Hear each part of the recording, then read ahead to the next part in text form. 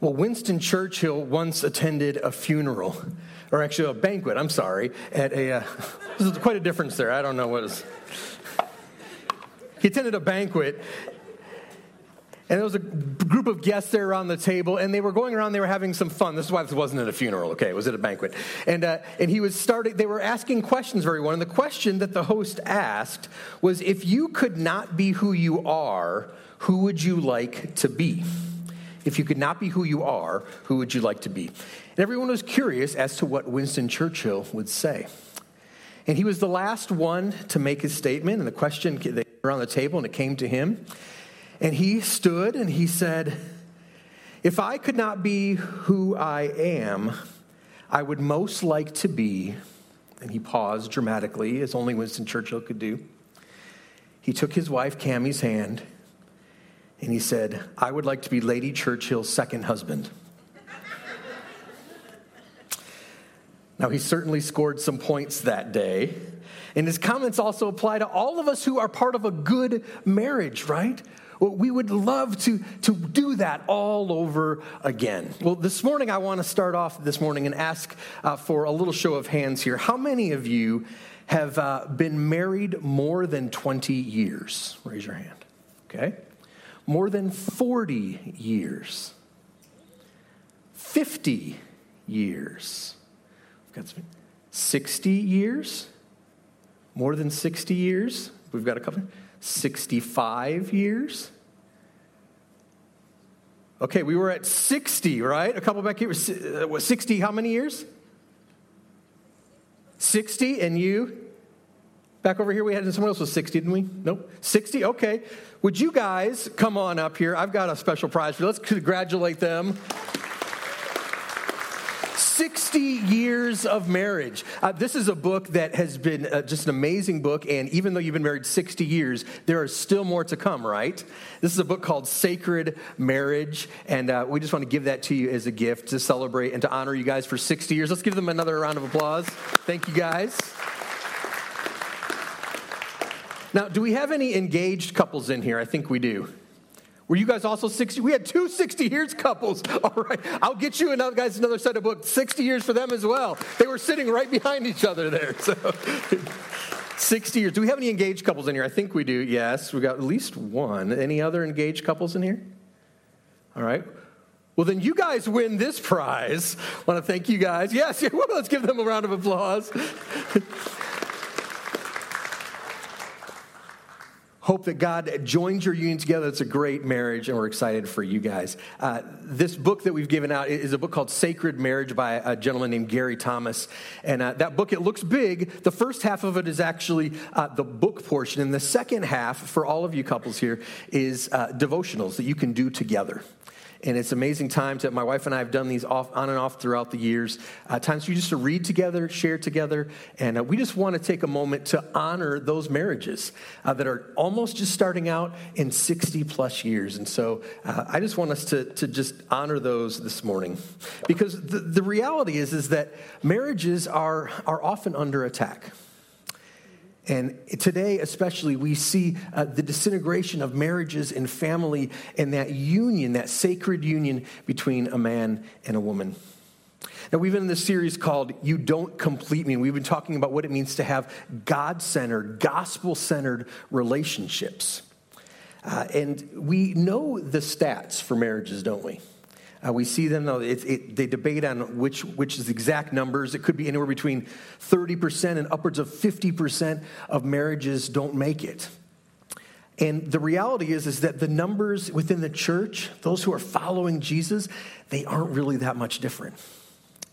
And so we see that there's a problem within our marriages, that something is going on, that these unions between a man and a woman are not working out the way that God intended. And in order for us to talk about marriage, we have to define marriage, right? Now, marriage is the God-ordained sacred covenant that happens when a man and a woman enter into a covenant relationship.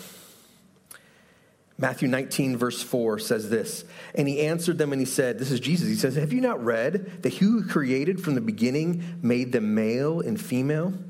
And said, for this reason, a man shall leave his father and his mother and be joined to his wife, and the two shall become one flesh. So they're no longer two, but one flesh. Therefore, what God has joined together, no person is to separate. We've been talking over the past few weeks about our relationships and how we manage those relationships in a God-honoring way. In the first week, we saw that we are all made in the image of God. Jesus is actually quoting here, beginning of Genesis, that they were created male and female, that we were created in the image of God. When a man joins with a woman in marriage, God is the center of that.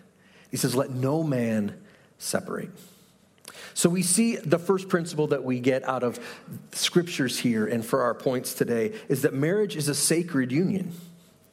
Marriage is a sacred union. Now, what does union mean? The definition of union is unity in oneness. We talked last week about being single, right?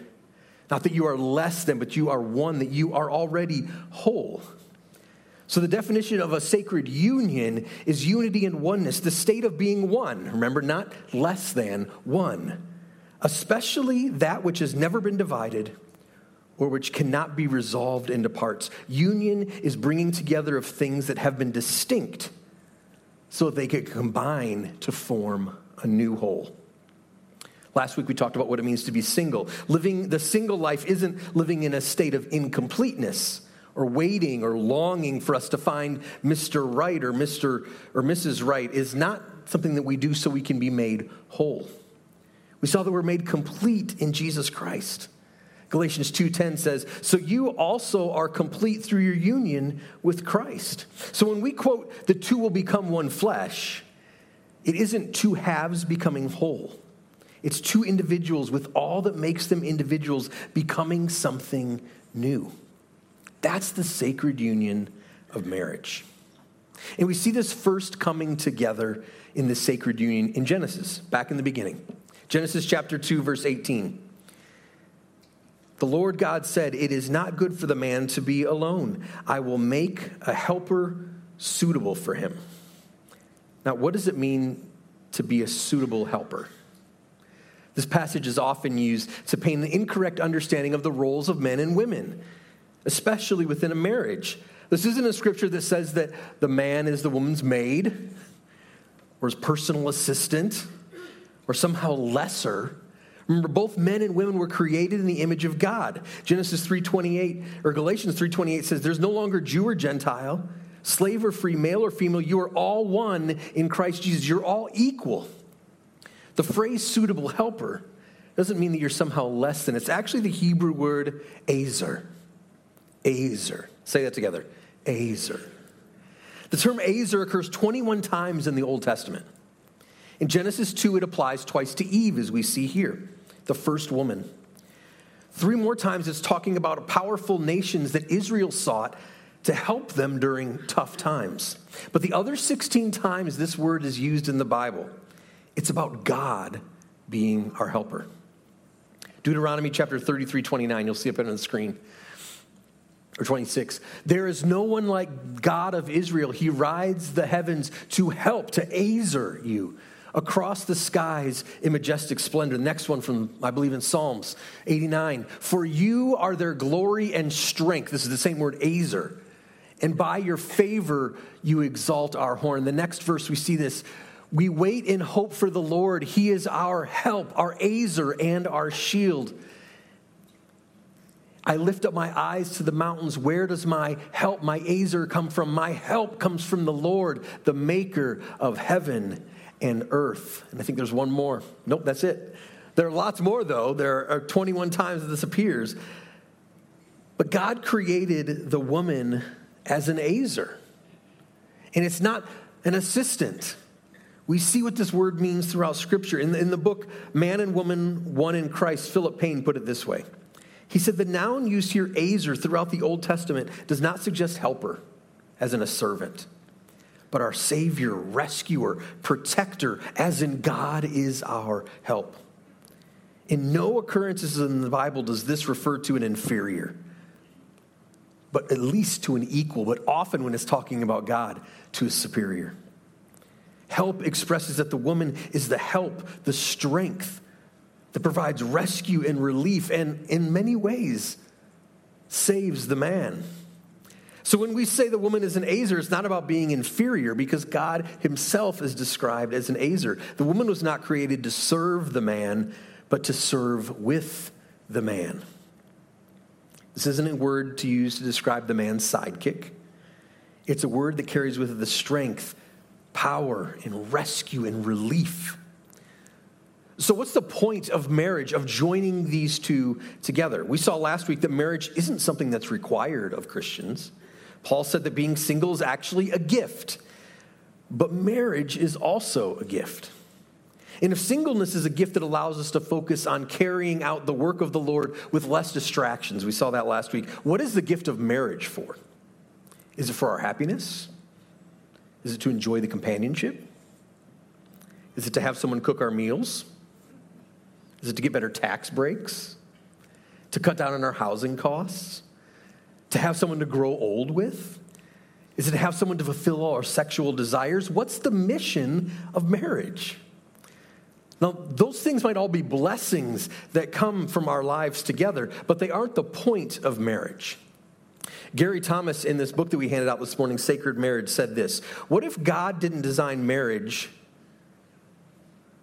for our happiness, our comfort, our desire to be infatuated? What if God designed marriage more to make us holy than to make us happy?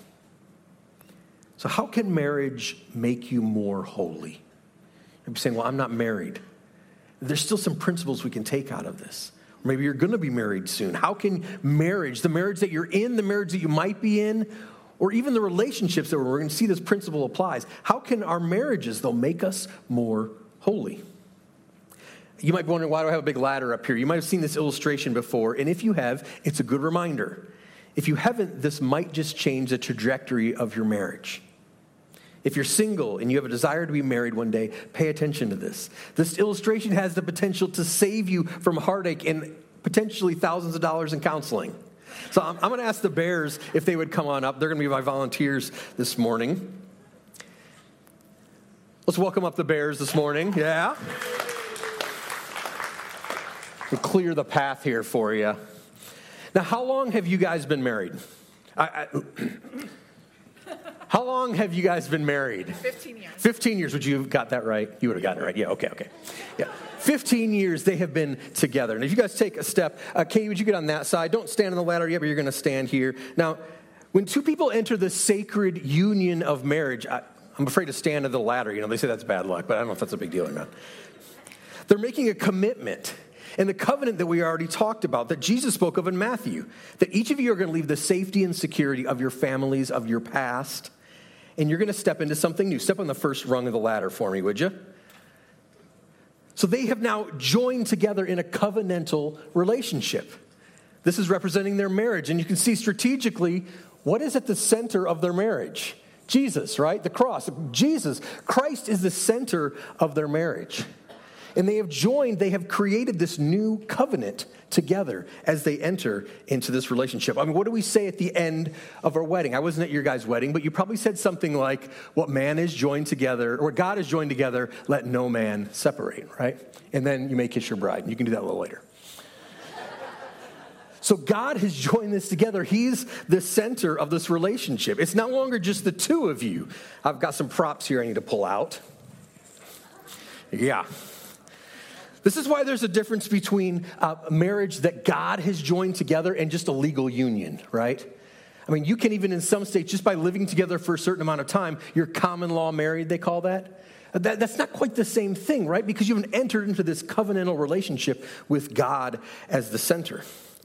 God has put this thing together. There's a union. Here's your union, all right? This is going to represent your union there, this rod there. There's something, this is their purpose. This is what they're here on earth to do. Now, ultimately, each of them is here to get closer to Christ, right? They were each created in the image of God. They're growing closer to Jesus. But now there's something new that's here. Their purpose, their mission statement, what their marriage is all about. And this is what's amazing. They have 15 years already under their belt, and they're going to have so many more of discovering what this mission is, what their point of their marriage is, right? It's going to include some things, like maybe God is going to, well, I know that this is the case. This is our props here. I mean, God is going to add family, right? So they have kids. They've got some wonderful daughters. Maybe part of your mission of your marriage is you've got a business together, or you got a ministry that you're doing together. There's just so many different things that God is going to bless you with. He's going to put together these purposes for your marriage. All these things. Now, these are pretty light hangers, but these weigh down our lives in many ways. They add some extra stress, some extra things that have to be done. And so God created them to work together to be able to hold it. See, they're cheating by resting that on there, but they've got to hold that, right? I mean, they have to hold that up there. Yeah. I didn't school them ahead of time what we're doing here, so they had to mess with that there. But this gift now they have, this purpose that they have, they're working together for that. And if they are doing what God has asked them to do, they're actually growing closer to Jesus. Take one step up. Yeah, they're growing closer to Christ. As they carry out this mission, they're a team. They're in discipleship as they become more like Jesus. And they're carrying this mission for the glory of God. But then, as some things often happen, the husband, Alex here, he starts to get tired. I mean, maybe his job has gotten stressful, right? And he's spending more time at work than he is on helping Katie carry all this weight. And then he gets home, and instead of helping around the house or helping carry out this mission, he sits and plays video games. No, this isn't Alex. That's just in general, this could happen. Alex would never do that. But he begins to get tired, and he's stressed out. And it starts with his job, but then it extends to this, and then it extends to his relationship with God. And he's not only just sitting on the couch playing video games, he stops praying. He stops this journey of becoming more like Jesus. And Katie over here, I mean, she's now carrying this weight, and he's not pulling his weight, right? And she's sitting here, she's like, come on, Alex, step it up, man. I mean, work a little harder, right? So Katie is now holding weight that she was never intended to hold. And this, honestly, I want to stop here for a second. This is where I think so many of our marriages are. You go, well, this looks fine, but they're stuck. Because one or more partners is no longer carrying what they're supposed to be carrying, and they're no longer moving closer to Christ. And so this is a picture of what our marriages look like. They're not awful, but they're not what they could be. They're stuck. And if that's you, you might be thinking, well, if he or she would just change. I mean, Katie's over here. If Alex would just get off the couch, then we could move up this ladder. And maybe they do need to change. Maybe you do need to change. But you can't change your spouse. How many of you guys already know that, right? This isn't rocket science. You know that you can't change your spouse. You can want them to change, but you can't keep them going up this ladder.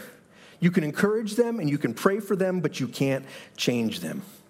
That doesn't mean you don't want them to change. But you have a role in this. It's not to change them. It's prayer and encouragement and influence. Because only God can change a heart. Psalm 139:22 says this. You'll see it up here on the screen. I want to read it for you. Search me, O God, and know my heart. This is the way that most of us read this, though. Test Alex and know Alex's anxious thoughts. Point out anything in Alex that offends me and lead him along the path of everlasting life, right? That's how many of us approach our marriages. That's not what this passage tells us. It says, search me. And so there's one thing you can do besides just prayer and encourage your spouse, and that's to pray for yourself. Search me and know my anxious thoughts. Point out anything in me that offends you and lead me along the path of everlasting life. This prayer is about you. You can pray for your spouse, but pray for yourself. Because oftentimes, you need to change. Now, you might be looking at this and you think, yes, this is actually my problem. Maybe, Alex, you take a step down. Maybe you're in a union with someone. See what's already happening with this? Maybe you're in a union with someone that's not even. Someone who isn't even trying to climb up that ladder to become more like Jesus. You might be married to someone who isn't walking with Christ. Maybe they were and they stopped, or maybe they never were. That makes going up this ladder, that makes this marriage so much tougher. But you're not without hope.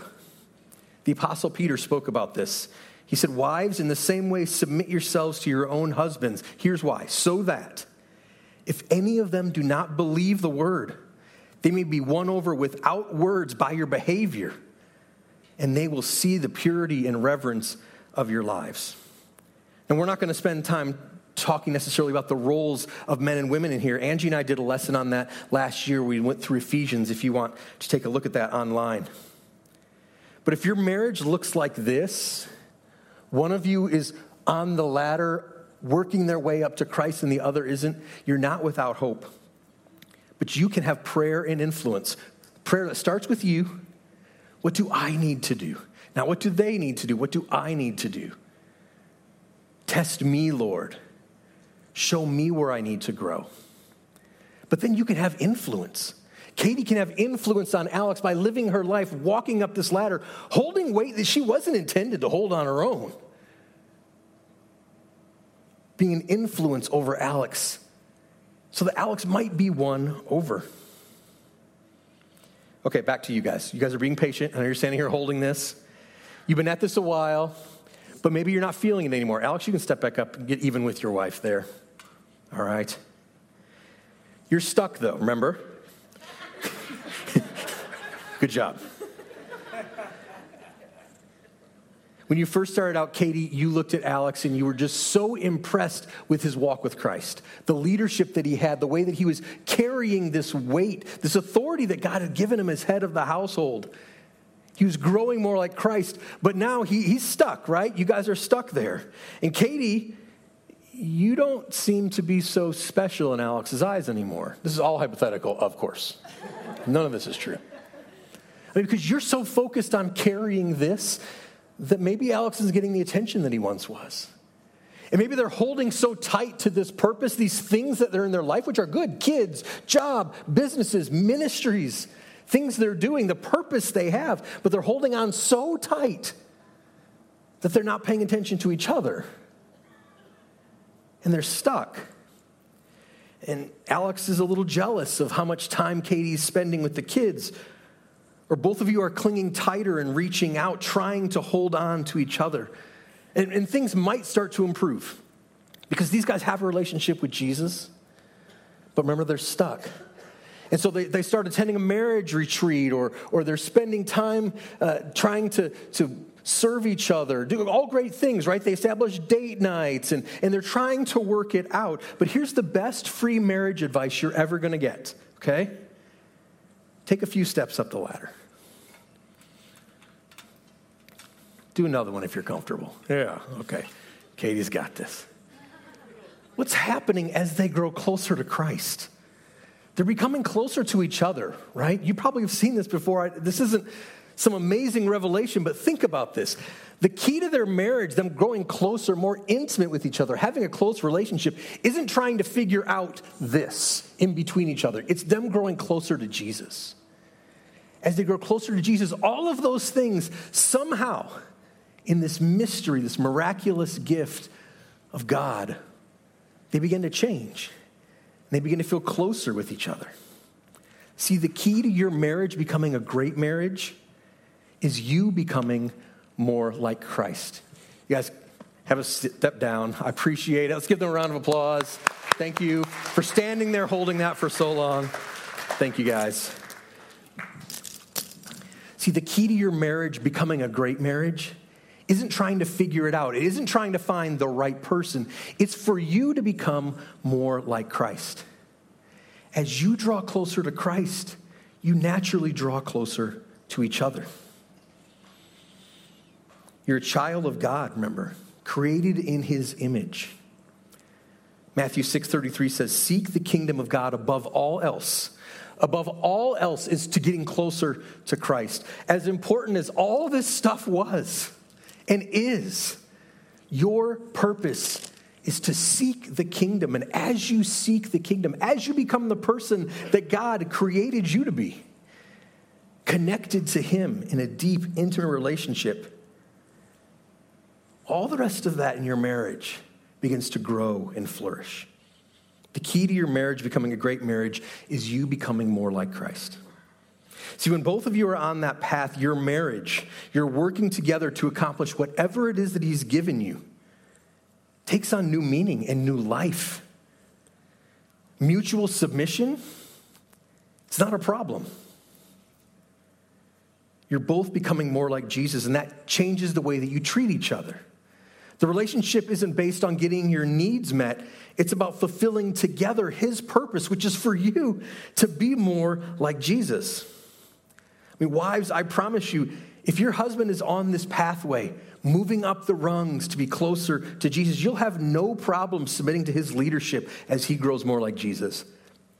And husbands, you'll have no problem laying down your desire to love your own desires and to love and honor your wife as she grows more like Jesus. You'll both grow in comfort and trust with each other because you know where you're headed and who you're striving to look more like.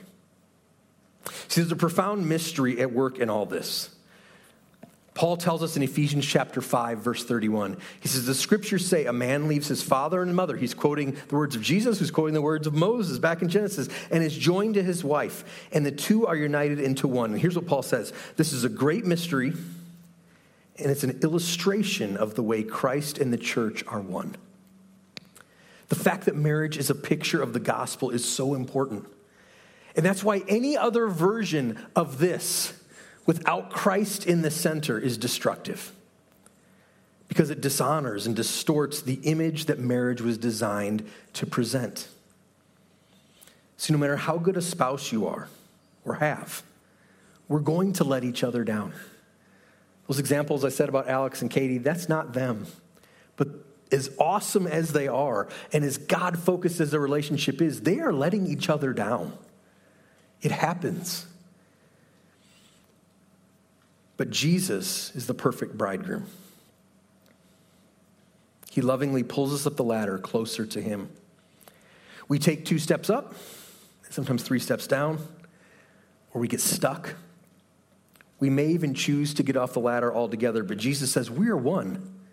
I'm not going to give up on you. So in your marriage, no matter where you might be standing on that ladder, whether you're down here about to get on, whether you're 1 or 2 rungs up, whether you feel like you have grown together and you're almost at the end. This ladder, this marriage is an opportunity for you to show the world Christ's love and his love for the church. It's a living witness of who Jesus is. So you image Jesus as you grow in love and respect for your spouse. You image him as you learn to be more gentle, kind, and maybe even long-suffering. You image Jesus as you join together with your spouse to do the work that God has placed on your lives, both individually and as a couple.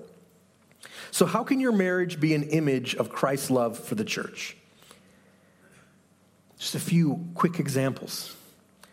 Maybe in your small groups, in your community, in your growth groups, here at church, can people see how you function as a unit, how you treat each other? As you open up, as the people that are in your sphere, as they get a peek into your lives, do they see this reflected? 2 people growing more like Jesus, working through their struggles, but going up closer to Jesus together. As individuals of the people you're with, do they hear the way that you speak about your spouse? And does that reflect the image of Christ in his church? This is a big one for a lot of us, right? We complain. A lot of it we do jokingly, the way we talk about our spouses. But is the way you speak of your spouse in private and in public, does it reflect this image of you growing closer to Jesus? Does it reflect the way that Jesus speaks of his church? How can one spouse come along the other to be their azer, to help fuel their God-given passions and make progress towards the purpose that God has placed on them? Do people see that, how you help each other? In the midst of struggles, maybe it's health issues, financial issues, even relationship issues. Angie and I have walked through difficult, I don't want to say days or moments, seasons, where we weren't sure if we were going to be able to do what was required of this. But we stood on the ladder and we walked closer to Jesus. And that's what we have to do in those moments. And to the world, do they see that reflected in our marriages? Or do they see people who, when things get rough, when it starts to become uneven, just get off? Just get off the ladder. What kind of example are you setting in your marriage? In the way you work through disagreements? Because here's the deal, your marriage is an example. You're showing the world, we are showing the world, as we say, we're in a union with Christ. God is the center of our marriage. Here's what it looks like. That's what the world is seeing in our marriages. In the way you discipline your children, your marriage is an example. In the way you sacrifice or you don't sacrifice for your spouse, your marriage is an example. In the way you take interest in what is important to your spouse, your marriage is an example. We're running out of time here, but I want to come back to Gary Thomas's quote that I mentioned earlier. That marriage isn't about making us happy, it's to make us holy, to help make us more like Jesus. Because the beautiful truth about this is this, that the more holy each person in the marriage becomes, the more like Jesus each person looks, the happier your marriage will be. Because Christ-likeness, becoming more like Jesus, being a fully devoted disciple of Jesus brings joy and love and peace and patience and kindness and goodness and faithfulness, the fruits of the Spirit, to your marriage. You want your husband to be more kind. He needs to be more like Christ. You want your spouse to be more patient, your wife to be more patient, whatever it might be, become more like Christ. All of these things are foundations for a great marriage. So I want to leave you with a few questions. Is your marriage helping you grow in holiness? Is your marriage helping you grow in holiness? Is your marriage helping you grow in purpose? Are you carrying even the right things with your spouse?